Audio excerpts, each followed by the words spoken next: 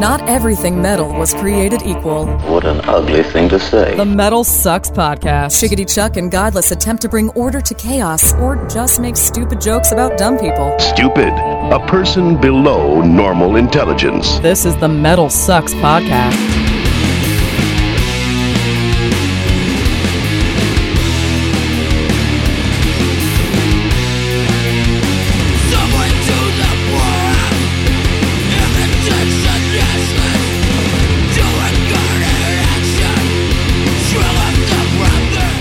Greetings and salutations, my fine metal friends. Welcome to another edition of the MetalSucks podcast, episode number 15. I am Shiggity Chuck. I'm Godless. And it is a sad day right now. Joey Lacaze, we want to talk about that right off the bat because Friday night was on the air doing my Dimebag tribute show on Friday night, and this news pops up on Facebook that Joey Lacaze from I Hate God drummer passed away on Friday, which is terrible news, man. It is the most extreme example of someone trying to avoid an I Hate God concert. Oh, stop it. Stop it.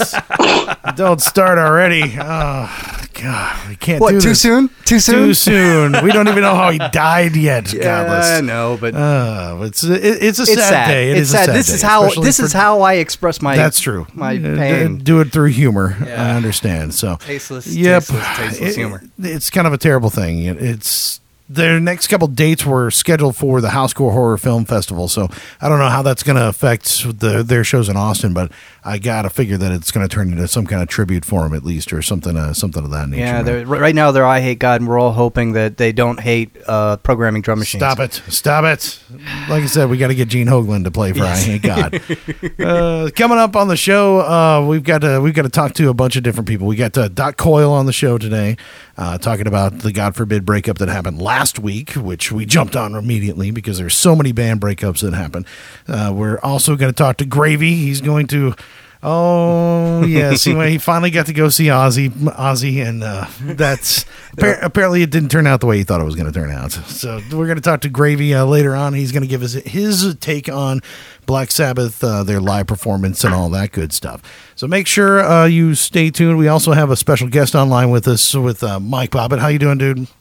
I'm doing great. How are you guys? Oh, good, man. We're just going to get you to chime in and jump in with us, and as we talk smack about everybody, because it looks like it was cancer for the I Hate God drummer. I was looking it up as you were talking. Yeah, that's kind of what it sounded like, but I don't know. I don't think there's an official release just yet. Yeah. He hate vegetables. Cancer of the what? Yeah. When you say cancer, it could be there's so many different things. It could be something easy, or it's all about healthcare for musicians. We need to figure out better healthcare for musicians. You got to go to the doctor. I read it wrong. His birthday was in July. He is a cancer. Was a cancer. Yeah. All right, now we know what's going on, dude. Yeah. Awesome. Yeah, we had Mike. We got Mike on the show. He's got a new CD out called Nowadays, and we wanted to help support him in that because it's a great, funny record. But we also got to talk about Avenged Sevenfold, and they've got their new album out, and Axl loves this thing. Axl Rosenberg loves the new Avenged Sevenfold, and the rest of us are all sitting around trying to figure out what exactly pooped in Axl's ears, because obviously he has not listened to the new Avenged Sevenfold. I've heard it. I've listened to it. It's a record. It's a record, but they've ripped off every band that has ever sold more than 50 albums in the early 90s. All right, so if you read MetalSucks.net, you've read the post, hopefully, about where he actually broke down all the ripoffs on this new record, where the lyric ripoffs, riff ripoffs, breakdown ripoffs, I mean, everything. Broke it down song by song with all the spots where Avenged Sevenfold just took it right out of somebody else's hands. And I still don't understand how you can like this album when you see so much blatant plagiarism. There's such a fine line between influence and ripping somebody off, and Avenged Sevenfold have gone way beyond that line. Now, I know it's Godless's job to be the contrarian on the show, but let me be the contrarian now. I'm looking at Entertainment Weekly, and it is number 4 in their must list. And really, when I go from my metal opinions, I look to Entertainment Weekly. I can only... it's right there underneath a picture of Justin Timberlake. And look, I thought it was a picture of INXS at first, but it's saying that it's the number 4 must of the week. You know, the thing I always hear is that, like, when something like that happens, it's like that band is a gateway to other metals. So therefore, we're supposed to forgive it, and it's okay. A sinister gateway. Sinister Never mind. Yeah. Sorry. But yeah, and it's like, I don't know that that's true. Because if it's a gateway to stuff that sounds exactly like it. Now, it's sort of like when I turn... This is what it's like. It's like when I went to my kid, and I played him...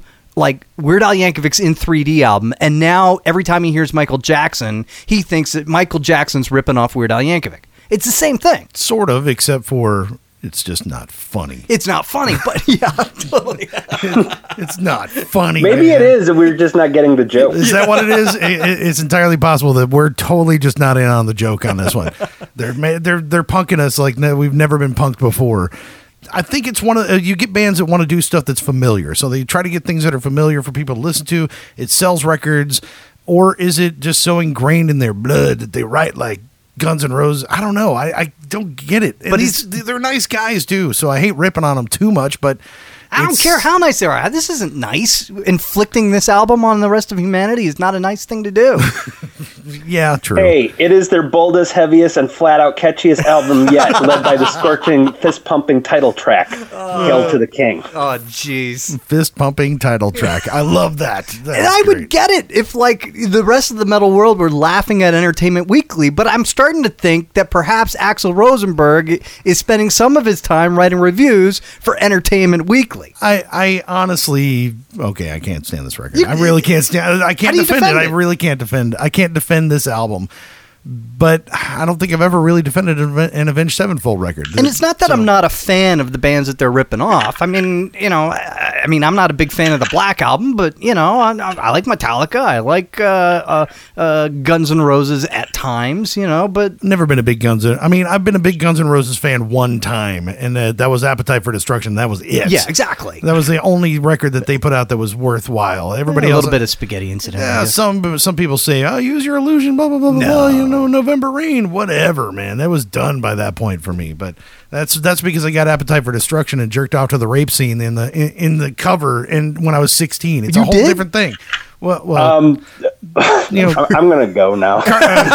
Sorry, cartoon boobies. Never mind. It wasn't even 2. It was only 1 boobie. Sorry. This is where my confessional. It happens sometimes. No, it just hit me at that right moment in the history of music when I was coming up, so to speak. That record was such a big deal. You know, the Black Album already passed it, so that hit. I hated the Black Album. I couldn't stand it. Right. It wasn't anything I wanted to be a part of. So when Avenged Sevenfold is emulating the stuff, or redoing it for that matter, it just kind of falls flat to me. Do you think if you were a fan, you would dig it? If I was a fan of what? The Black Album. Probably. I don't know. I don't think so. Maybe, but if you love this record from Avenged Sevenfold, you have to love everything that Volbeat's ever done. So you have to love all these bands that just copy bands that have done the stuff before. And I just don't understand what the love for this record is versus anything they did before. Or you can't rip on all these other things that did what they did without ripping on this album. Mike, do you think it's a problem that, like, bands that are new now have got so much stuff to kind of pull from that perhaps a band like Avenged Sevenfold just get a little carried away? I think it's hard to do anything nowadays that isn't going to be compared to something else, really, when you think about it. That's true. Well, yeah, but we're talking about ripping it off, not being compared to.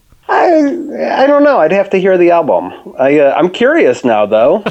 See, he's going to buy it now because we've been talking about it, and go check it out. Yeah, exactly. I'll give you a free download. We'll have to work that out so that they don't make any more money off that one.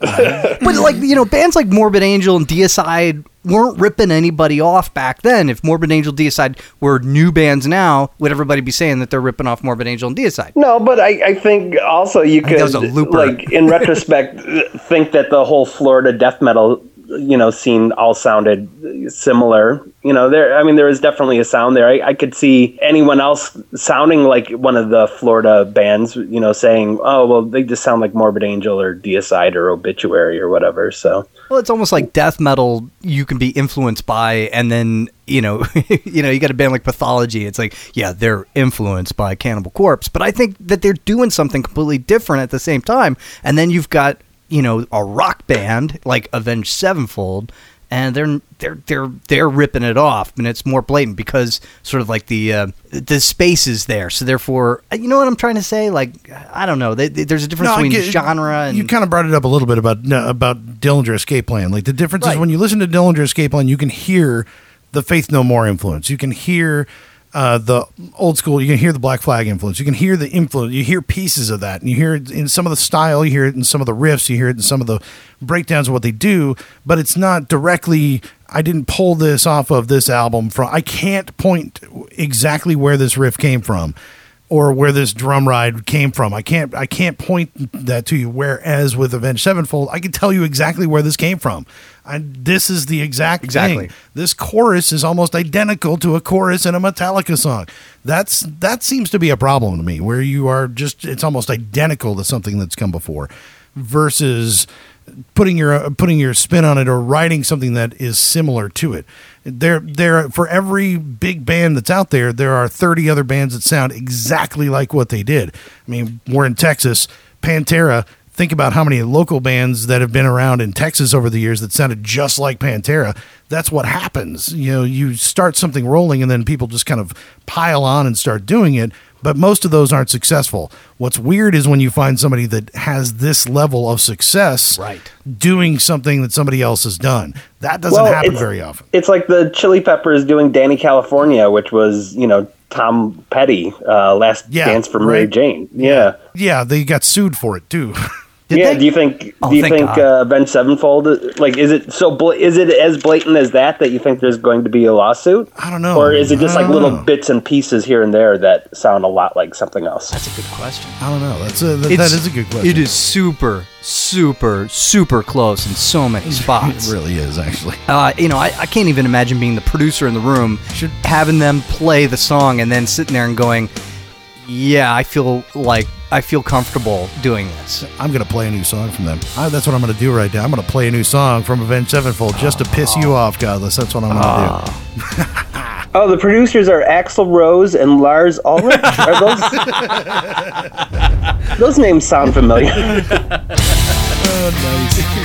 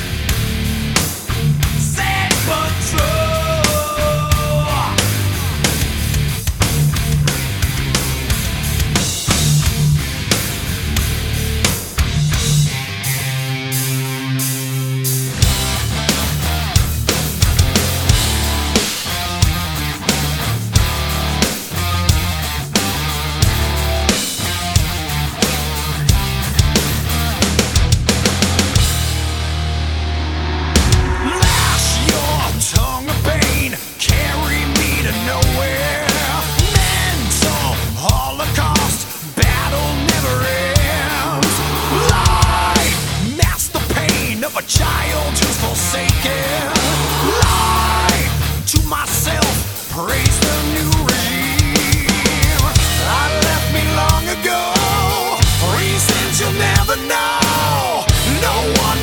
miss me when I'm gone. With no more words to say, no argument to stay. Another post-op, don't be alone. You know it said good job.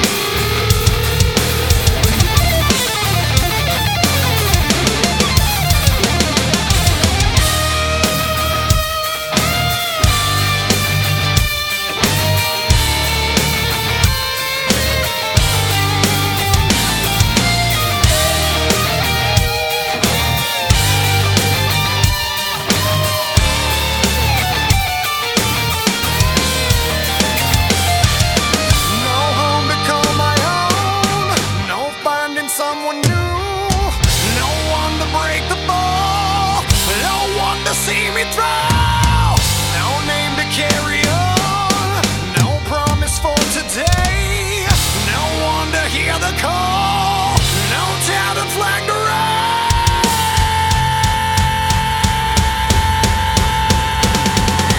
Along the razor's edge, cut into the madness, question all you trust, buy into the fear.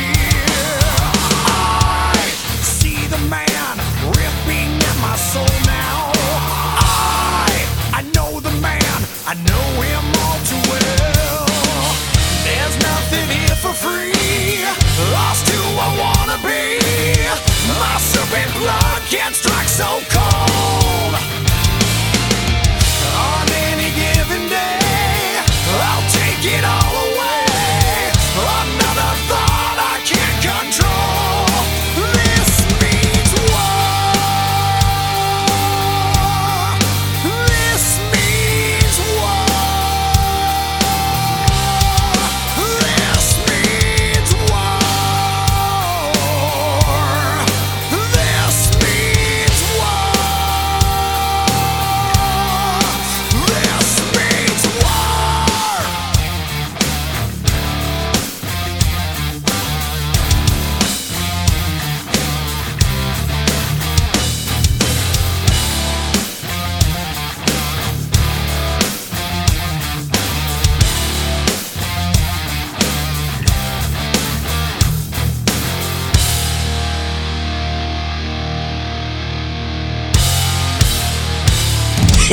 Brand new music from Avenged Sevenfold and Metallica, maybe? Sad but Avenged Sevenfold, I think is what we're going to title that song right there. Yeah, I'm totally down with that. I like that.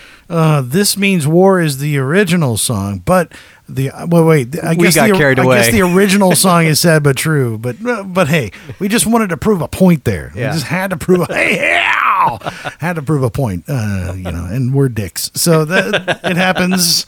It definitely happens from time to time, dude. We got some cool stuff coming up for you. We're going to talk to Doc Coyle, Axel, and Vince. Now, got Doc, a chance to talk to Doc. talks about the podcast. Yeah, I know. So you got to listen to it. He's got some interesting things to say about things that we said. He thought we were neat guys. Something like that. Okay, maybe not neat guys, but he gave us some props. He I was pretty happy. Well, he didn't listen before. He listened because he was going to be on. So he's going to be on this one. And we're going to talk to him about the breakup of God Forbid and all that stuff. It's a good discussion about what actually went down with the band last week and how it all unfolded. The demise of God Forbid, even though he was just leaving the band, he didn't mean to break up the band. Well, you'll hear it in his own words here in a little bit. So that's going to be coming up for you as well. You might even throw in another song by somebody. I don't know. It depends. I think we're going to run out of time like really fast here. We always do.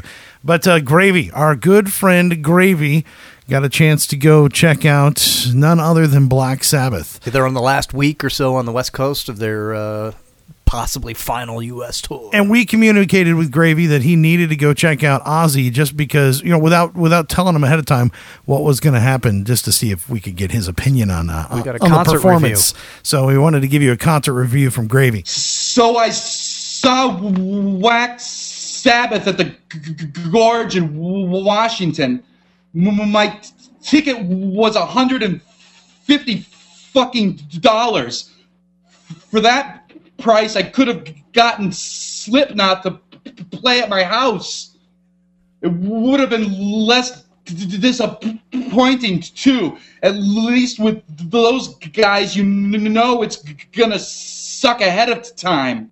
The show was terrible. It was like watching the movie Awakenings, but you wish they'd go back to sleep. Gravy! Look, making fun of Ozzy is easier than punching a blind baby in the face, but I gotta do it.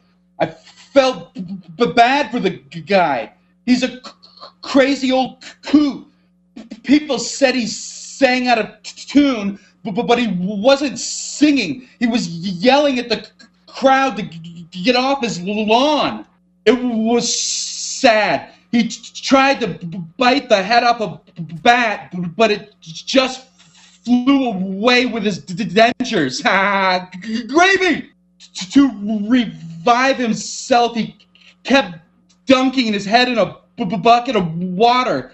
It looked like he was bobbing for dignity, but never came up with any. The singing was disgraceful.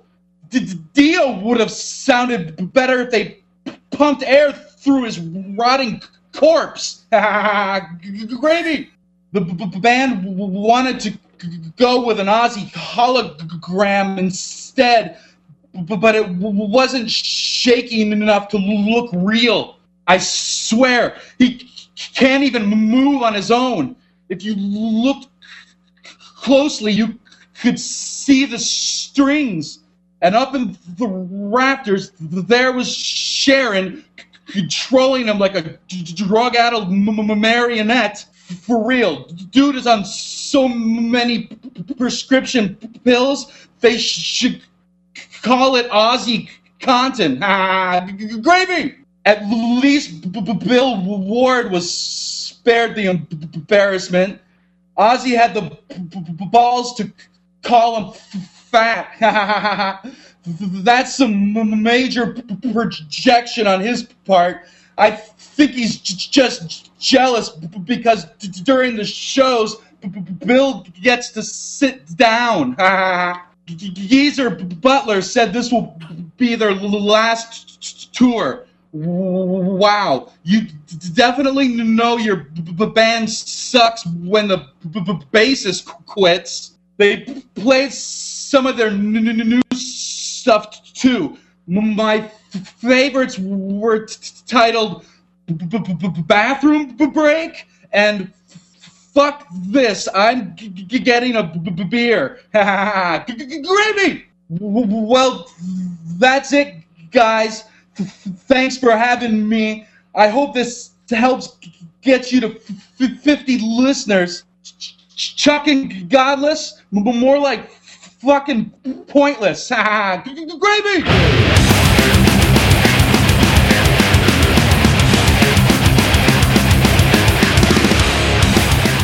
So how you holding up? I'm holding up good, man. It's been obviously a crazy week because I ended up announcing on Friday that I had quit the band like the previous week, but I was in touch with the guys, about how I was gonna present it, and I didn't know that they were going to them breaking up, quote unquote, happened completely independent of me. So I told them that I was leaving, and I sent them the statement. And then before I got a chance to issue my statement, Corey posted on his Facebook that the band broke up. So it kind of forced my hand to put my statement out. I was going to wait till Monday and talk, let the label know what was going on and kind of be a little bit more measured about it. But so it's been, and then I bartend at Duff's, which is a metal bar, on Friday. So then all of a sudden everyone's coming in, and I was just busy all weekend, and I ended up going to the Uproar show on Saturday, and then I did Danko Jones' podcast, and we were talking about it, and obviously people were coming to me at the show. So, and there's just been a million messages and letters, and it's been pretty it's like a roller coaster emotionally, but overall I'm doing well. When you said that you quit before the band made a decision to break up, so I mean, did you think that they were going to continue and try and find a new guitarist, or did you have some kind of inkling that they might decide to just throw it in? I had no idea, to be honest. I didn't put too much thought into it. I just, in a way, because of certain circumstances that I wasn't really totally happy with, I thought it was kind of, maybe me, specifically quitting, or as opposed to like trying to just dismantle the band or end the band, was kind of an act of protest, maybe, just to kind of say, listen, to say specifically, I am not happy with this, and so this is the action that I'm taking. So yeah, hearing you say that actually reminds me of what your brother said when he left the band. Like I haven't talked to him extensively about it, but I got the feeling just through the posts that he wrote on MetalSucks and wherever else that he was doing the exact same thing, kind of just like threatening to leave and just like, fuck this, I'll show you guys, I'm out of here. Well, he had been threatening to leave for years, but he would hold it over our heads, like you need me, so you should listen to me, kind of thing. I think in the devil's in the details, and I think our approach is actually quite different. I had been thinking of leaving earlier in the year, and I was essentially convinced to stay, and I really did everything to keep doing the band, which is. And the reason why I left was because the band was not able to be as active as I wanted it to be. So in a way, it's kind of a counterintuitive way to quit. It's like, all right, well, you guys don't want to do this, well then I'm not going to do this, kind of thing.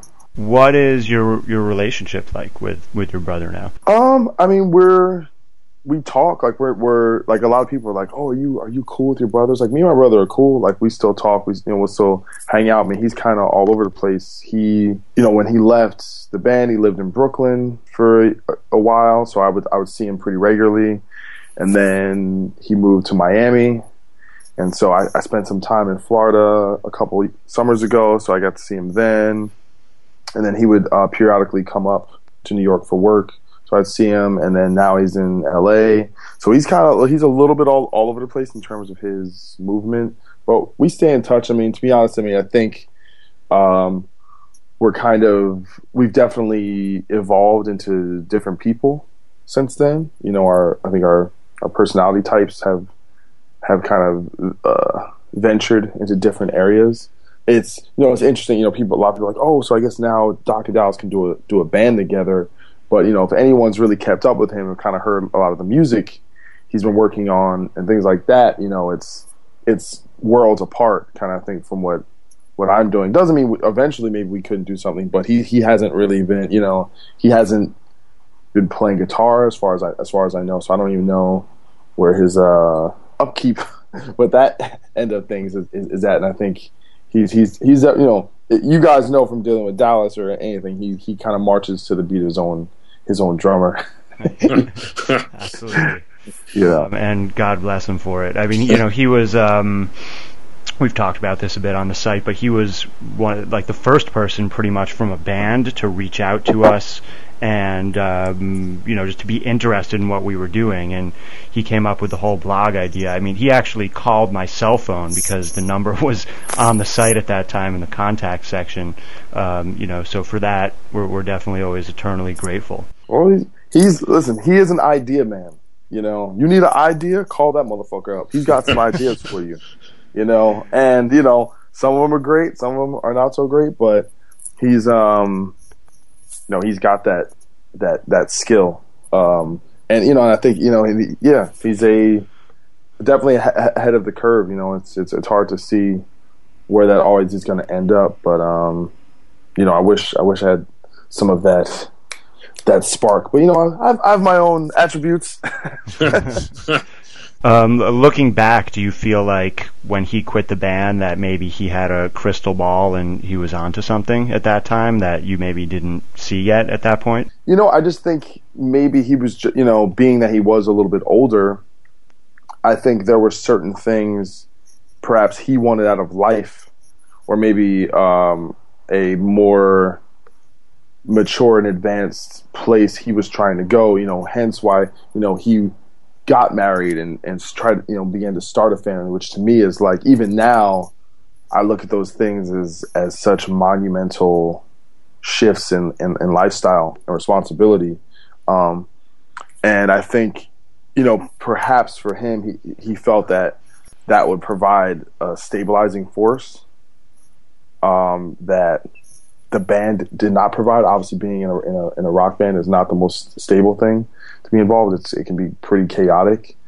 You know, I mean, you know, I've thought about it a lot, and you know, and I think about, you know, you can kind of get into the Freudian psychology behind it of, you know, how your family life affects you and your relationship with your parents, and how that decides what kind of decisions you're going to make and what kind of I guess comfort you will seek, whether that's through an organization like a band or through a relationship. So I've thought about it quite a bit, but I think I've definitely come to some of the same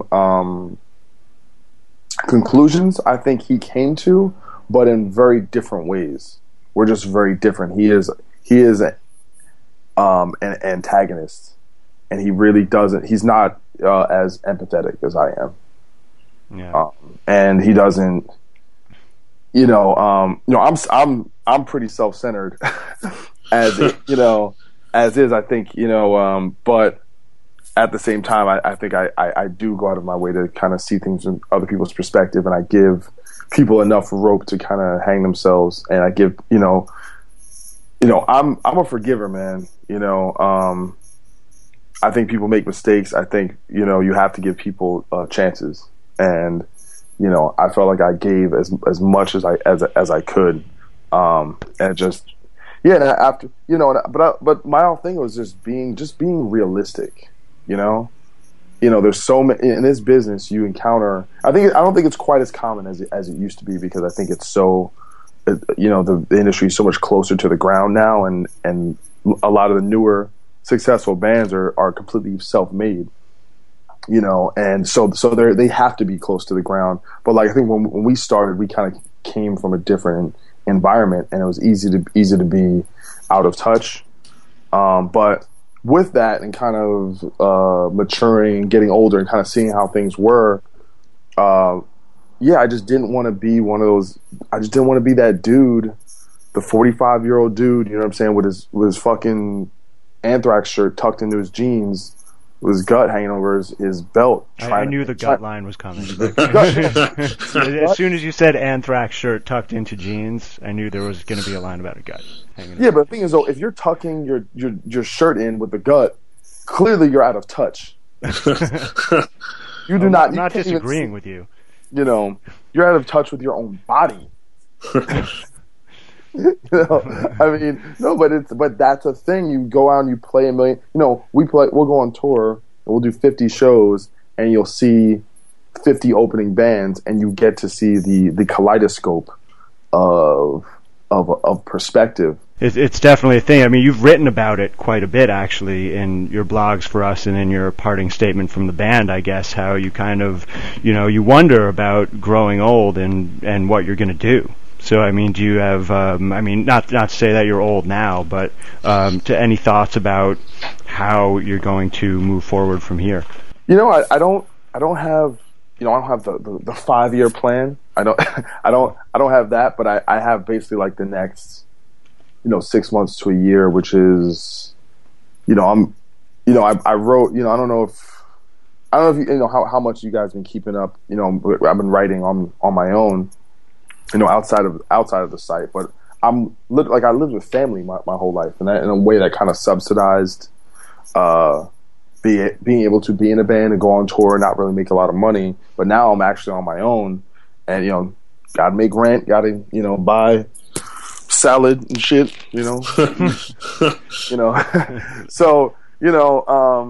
so obviously I'm cognizant of that, but I still have that kind of artist, kind of minimalist view. So right now, I teach guitar. I bartend at a couple, metal bars, which is, still a pretty rock and roll job. So I'm still entrenched in the music world, and I have enough free time that I spend really almost all of my free time on creative pursuits or going to shows and being involved. I feel so much more connected now to just the music world and than I did. When you go on tour, you go on tour for a year and people are like, oh, what's up with the local scene in Jersey? It's like, motherfucker, I don't know. I was in Germany, and but now it's like I'm meeting so many more people, and I'm involved, and I really like that perspective, of kind of I'm almost flipping it where so many people come up to me and they're perhaps they're fans of the band, and now I'm around, so I get to hang out with people, and then they go from being fans to being an acquaintance to being a friend, and all of a sudden now I just have a bunch of friends who happen to like the stuff I do, and I find that relationship to be a lot more gratifying than this kind of objectification between the entity that creates something that other people consume, so. But I have this this new rock band that I'm putting together. I have I just got the guitar player this past weekend, and we're going to start jamming in September. And it's a really great band. Was that through the online auditions that you had been posting about? Yeah, and that's the first time I did that, and that wasn't really a publicity thing. It was I just literally couldn't. I had a difficult time finding someone that I thought would fit the kind of the blend of the style, and so many. By trying, get someone from another band or a name, people are just busy. It's so I was like, let me just put this out there. Let me see what I get back. Maybe I'll find a gem out there. And it's a lot. Putting a band together is a lot of work. But I, kind of going back to that thing about the local band. I'm kind of really embracing this challenge of starting something fresh. It's really kind of cool because you can. It's a blank canvas, and you can really make anything and create brand new impressions. And, I've never really had that clean slate. Everything was always, there was also always a predecessor of another album or another scene or something else that kind of colored what was coming next, And I'm sure that'll still happen. I'm starting a new thing. So people are going to bring their expectations of, God forbid, into that.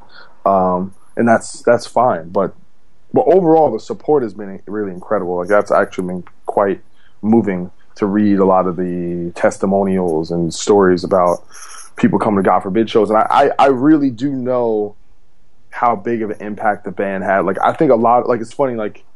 Your guys' site has become so much more lamb goatish as far as the commentary. It's a little everyone's trying to one up each other on who could be the biggest dick, which I think is funny most of the time. I know it's not really totally serious, but it's not quite as earnest as it was. I think when the site started. So I think a lot of those people, the younger people, they don't really understand. They have no context for God forbid. They probably just put us in maybe a group of newer school. I don't know, post metalcore. Well, I don't know. I don't even know what their view on it would be, but we were ahead of the curve. We put a record out in 1999 called "Reject the Sickness" that might have been the first record that blended American metalcore with Swedish melodic death metal, combined with kind of that Candiria Dillinger freneticness. that didn't really exist at that time. Unearth wasn't doing that. You know, Darkest Hour was a regular hardcore band. Killswitch Engage didn't exist. Shadows Fall was kind of more, they were almost doing like an Opeth kind of folk metalcore kind of thing. So, you know, so a lot of people don't really get that. But I'm comfortable with that. I know how much impact we had. And that's, you know, I hope I don't sound like I'm being big headed, but I appreciate it though when people tell me those stories. You know, I think it's really gratifying. So with the new project, I mean, it kind of sounds like you're conflicted between wanting to pursue music in that way, like you mentioned before, that you were wanting to do more touring, and some of the other guys, and God forbid, weren't. Between that and you know, just kind of building a life at home and having a job. So do you have any specific goals for that band with regards to how you're going to treat it professionally or not? Well, just to be specific, I wasn't pressuring the band to tour more. I was just pressuring the band just to do stuff. You know, like just play shows. Like it didn't have. To be honest, it couldn't be what it was right now. Like it couldn't be like we get on the road and tour for a year, because to be honest, the demand for the band and the business around that was not big enough to actually sustain that as like adult grown-ups. Who had bills and responsibilities. So that's what I wasn't asking from the band. I just wanted to just play shows and just be available to do stuff and keep, you know, and just keep playing and keep the name around and keep doing stuff. So as far as the next project and kind of forthcoming things that might come up, I'm really just taking it as it comes. With the new project, I do not have the plan of, all right, we're going to get signed, we're going to go on tour, and then we're going to make it, we're going to get on tour with, you know, U2 or something. Like, I don't really, I'm not worried about all that. I'm just worried about, not even worried, I'm just excited to get in the room, play, and jam, and have fun, and do something really exceptional, capture it in a recording, get out live, and really, you know, and put some really great live performance together, and just experience it, just be in the moment, and not really worry about all the other stuff, because it can be distracting, you know. And it you know, I think a lot of the times with God forbid, when we were at our biggest and had the most success, I don't know if I quite enjoyed it as I could have, because I was so focused on the next level, you know, or being, you know, are we as good as this band? Are we not selling enough records here, or whatever, you know? And that can be, yeah, it's that's not why you really started. You started because you got in the room and you got goosebumps, you know, when you did something that was special. Right. Can we double back around for a second, just because Sure. It's come up twice? So you said earlier that you had been thinking about quitting the band and were talking to staying. Was that before Equilibrium? How far does this go back? No, this is really at this is basically at the beginning of the year. Okay. Because after we had done all the touring, no, I was committed to that record and committed to touring on it, but it just wasn't sustainable, you know. And we were getting some good tours, and it was fun. I really enjoyed playing the songs. But like the last tour, like John, our bass player, couldn't go because of some financial stuff, and because he was about to get married.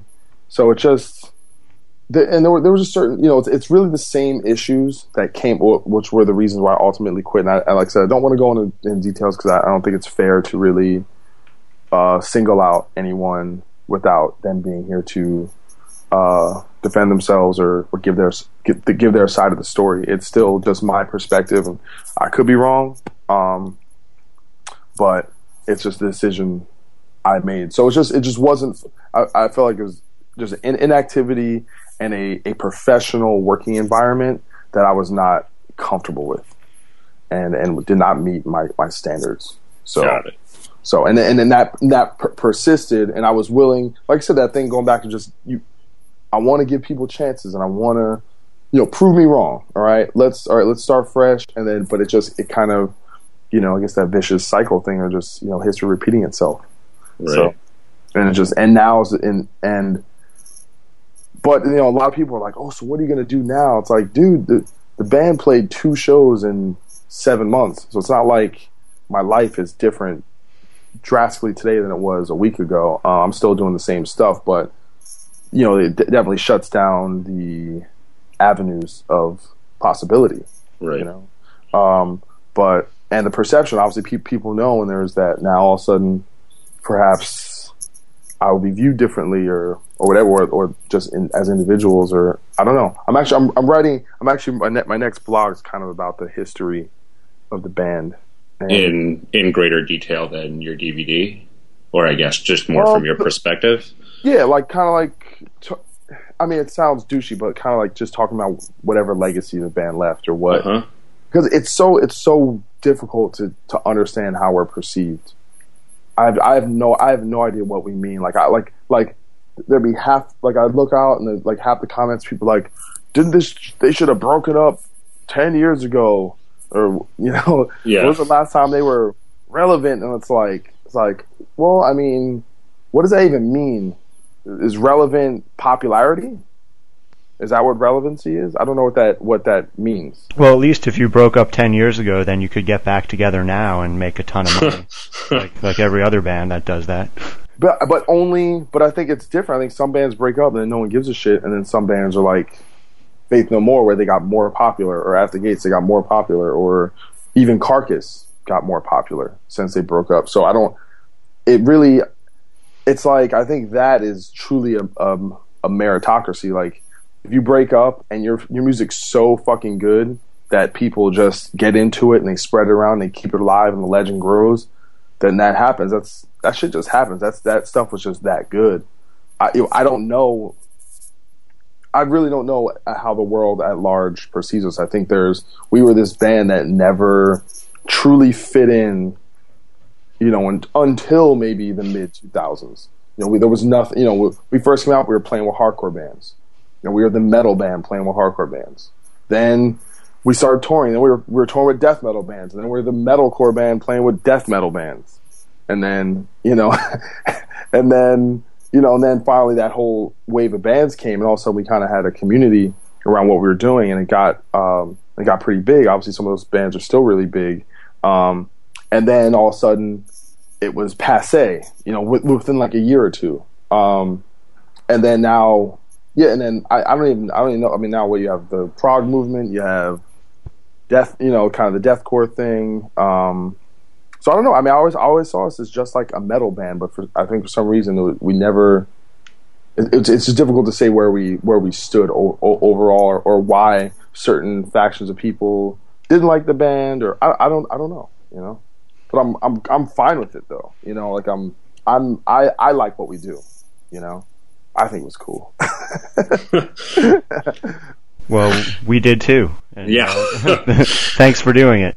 No problem. I think you guys definitely have left a really solid legacy. I mean, I don't think you'll really be able to see the totality of that until you've been away from it for a while. But I think once you have the time and perspective to just step back and give it some space to breathe, I think you'll see or have a better idea of what the perception and legacy were. Yeah, I mean, I think it'll in a lot of ways. I felt like, how these things come back around in cycles, and I'm sure whatever thing we were a part of will probably come back to a certain degree as well. So. Hopefully, I hope people discover the music, and people who weren't a part of it when it was there, and we'll see. But to be honest, it's not. I'm right now. I'm in that kind of looking back, kind of headspace. But I'm generally not like that. I don't think I'm really interested in what's going to happen next, and doing new things. I think it'll definitely come back around. That's my only.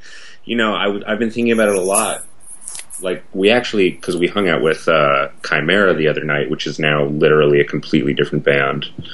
And it's just, we were talking about, like you said, that group you came up with, more and more of those bands aren't around. And then you look back through history, and that's what happened with thrash, is like at the 10 or 15 year mark, bands started breaking up or going through major lineup changes, and then 10 or 15 years after that, they came back. And so it seems to me predetermined that someday you will rise again. Yeah, I mean, we'll see, but I don't know, man. I look at it, it's all positivity, man. It's all, just getting to be able to do it is great, and still, me, it's like I live to play. It's still my favorite thing to do. So yeah. I just want to play. Like last night, I was at my school. I work at School of Rock. I teach, and the kids were playing like Megadeth and like Cult in Living Color. And I just went in the room and I started jamming with them. You know what? And it's fun. It's the same. It's no different. It's just getting in a room with people and playing. It's still the best thing. Something actually I wanted to bring up because when you guys asked me to do the podcast, I never listened to the podcast before.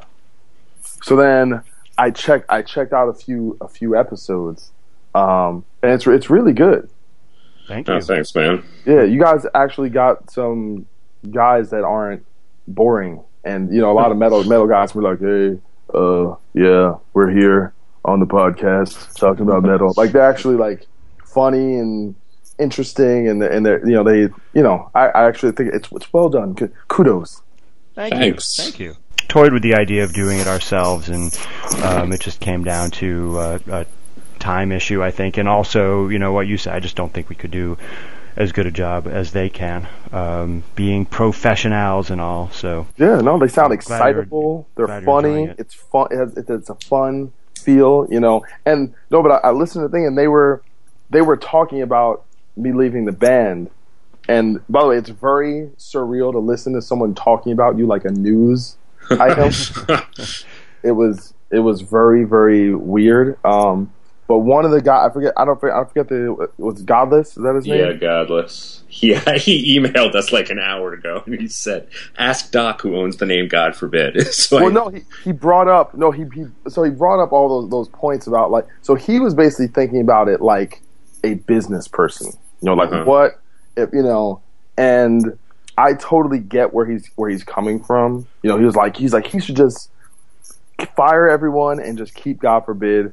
And when I left, I told the dudes, I said that's one of my options. I could either I leave or I just start firing people. But I didn't want to be that band. I didn't want to be Doc Coyle and the Forbids. Not to mention, it would have been a bloodbath probably. And these guys, they're my family. It's not, the business is second to the relationship, and that's why it'll never be business first with this band, and it has never been like that, and hey, maybe that's part of the reason why we weren't, maybe quite as successful as some of the other bands, because it was too much family, not enough business. I have no idea, but I didn't want that. And I also wasn't desperate. I'm not desperate enough to be in God Forbid. Like, I don't need to be in God Forbid to, like, for my sense of self-worth or for financial reasons or any of that. I think those are the worst reasons to do a band. I look at a lot of what, and this is, I know some of these guys, so, but I look at what happened with, like, the Fear Factory situation, and it just seems so, I don't know, just negative. Like, that seemed to just be like a battle, Yeah. And it's really like kind of depressing when you see that stuff, because people rely on that to like make a living, and then once it becomes that where people are fighting over a band for their livelihood, then it gets really brutal, and I almost feel like lucky we weren't that big where we were like, all right, we need this or we're going to be homeless, that kind of thing, like that. That's.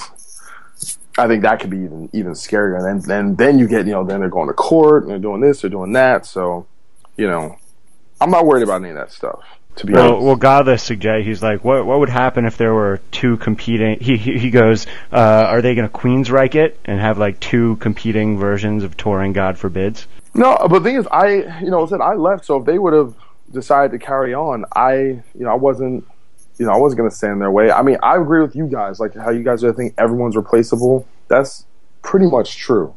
Yeah. Mm-hmm. Alice in Chains proved that. Because you never thought anyone could replace Lane Staley, and they're as big as they've ever been. Right. So I definitely don't have the ego to think that I couldn't be replaced. I'm not saying that they would or whatever, but yeah, man. I mean, I'm good, but I ain't James Hetfield. You know what I'm saying? Yeah. Yeah. Ooh, yeah. Thank you so much for taking the time, and I'm sure we'll be seeing you around one of these days. If not at a show, then at Duff's. You know me, man. I'm everywhere.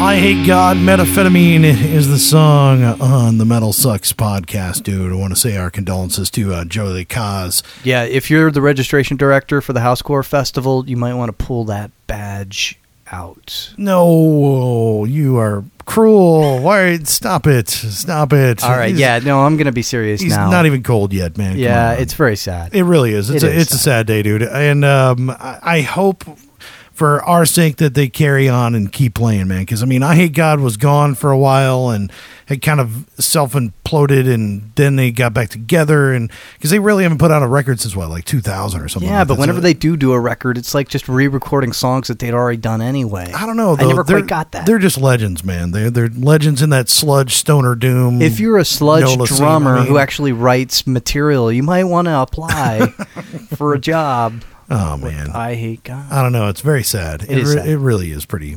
It sucks, dude. To his family and friends who are listening, our condolences. Well, and I hate to see anybody that young go. Yeah. It sucks. Yep. It's terrible. And we're seeing more and more of it now as I'm getting a little age on me. It just keeps happening. We've talked about it before with Lemmy and everybody else. And I'm quite sure Lemmy's been rotting in his apartment for the last 2 or 3 days. Somebody check in on him. 2 or 3 years, man. He's his blood is made of Jack Daniels and nicotine, and that's it. Everybody says that until they're gone. I love that man. But still, it's a very sad day for metal, dude. So it comes in threes. I'm just fingers crossed it's not going to be anybody worthwhile.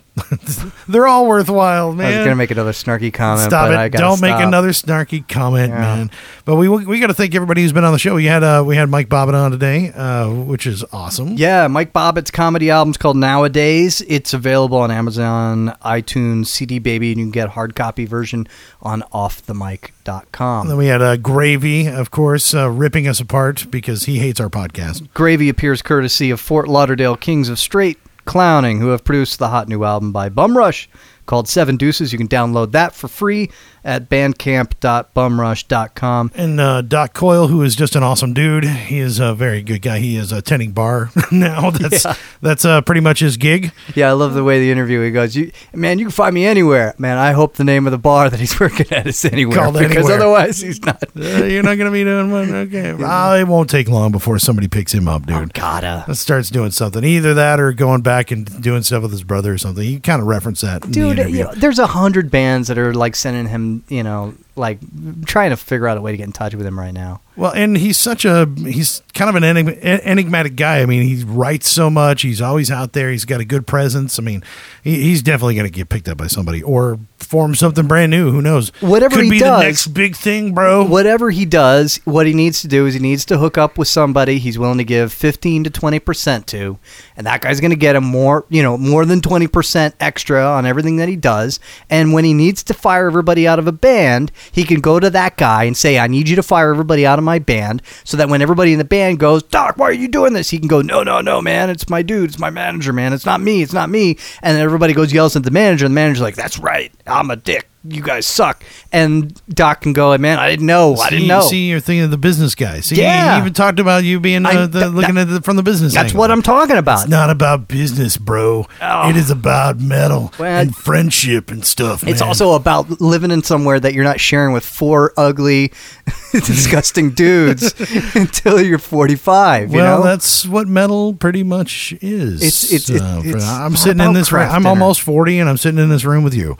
That's what happens. It's levels of acceptance. Nobody is going to disrespect him or resent him or anything like that if he can actually make more than the minimum wage. I mean, I don't get that. Just go do your thing. Get paid for what you're worth. He will. If there's one guy who I think can manage that, it's going to be Doc. But he's got to learn from this experience because he's lost. He's got to quick figure out a way to own the name God forbid. He's been out of the band for 2 hours. I know. So, quick, I mean, man, before somebody else gets to it. Right? No kidding. It's like somebody already bought the LLC. Damn yeah, it, son totally. of a bitch. Man, what the hell am I doing sitting here? I should be on the trying to find that. I've already got the URL. Yeah. God forbid returns. We got all that stuff like hammered out, man. Explore, God forbid.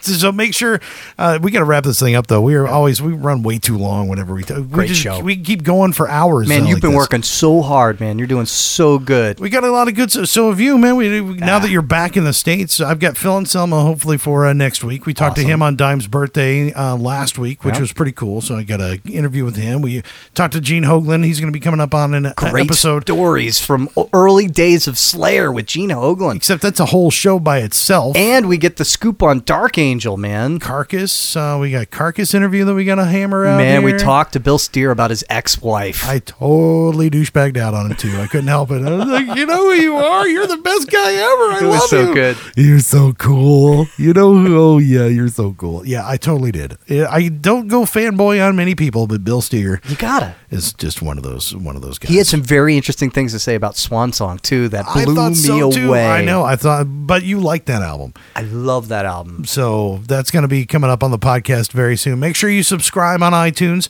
All you got to do is go to the iTunes page, either in iTunes. You can search Metal Sucks, find it, subscribe to it, give us a 5-star review and a terrible review and 5 stars. That's all we want. Yeah, use lots of keywords. Yeah, you can rip us apart. Yeah, make sure it's SEO ready so that we can get some get optimized and ready to go. Optimized. We want to make sure that it's all ready to go. Or you can of course get us every Monday. That's when we are downloadable or listenable on MetalSucks.net, and Sunday nights as well, live, well, sort of pseudo live, week delayed on the HD3 here in Austin.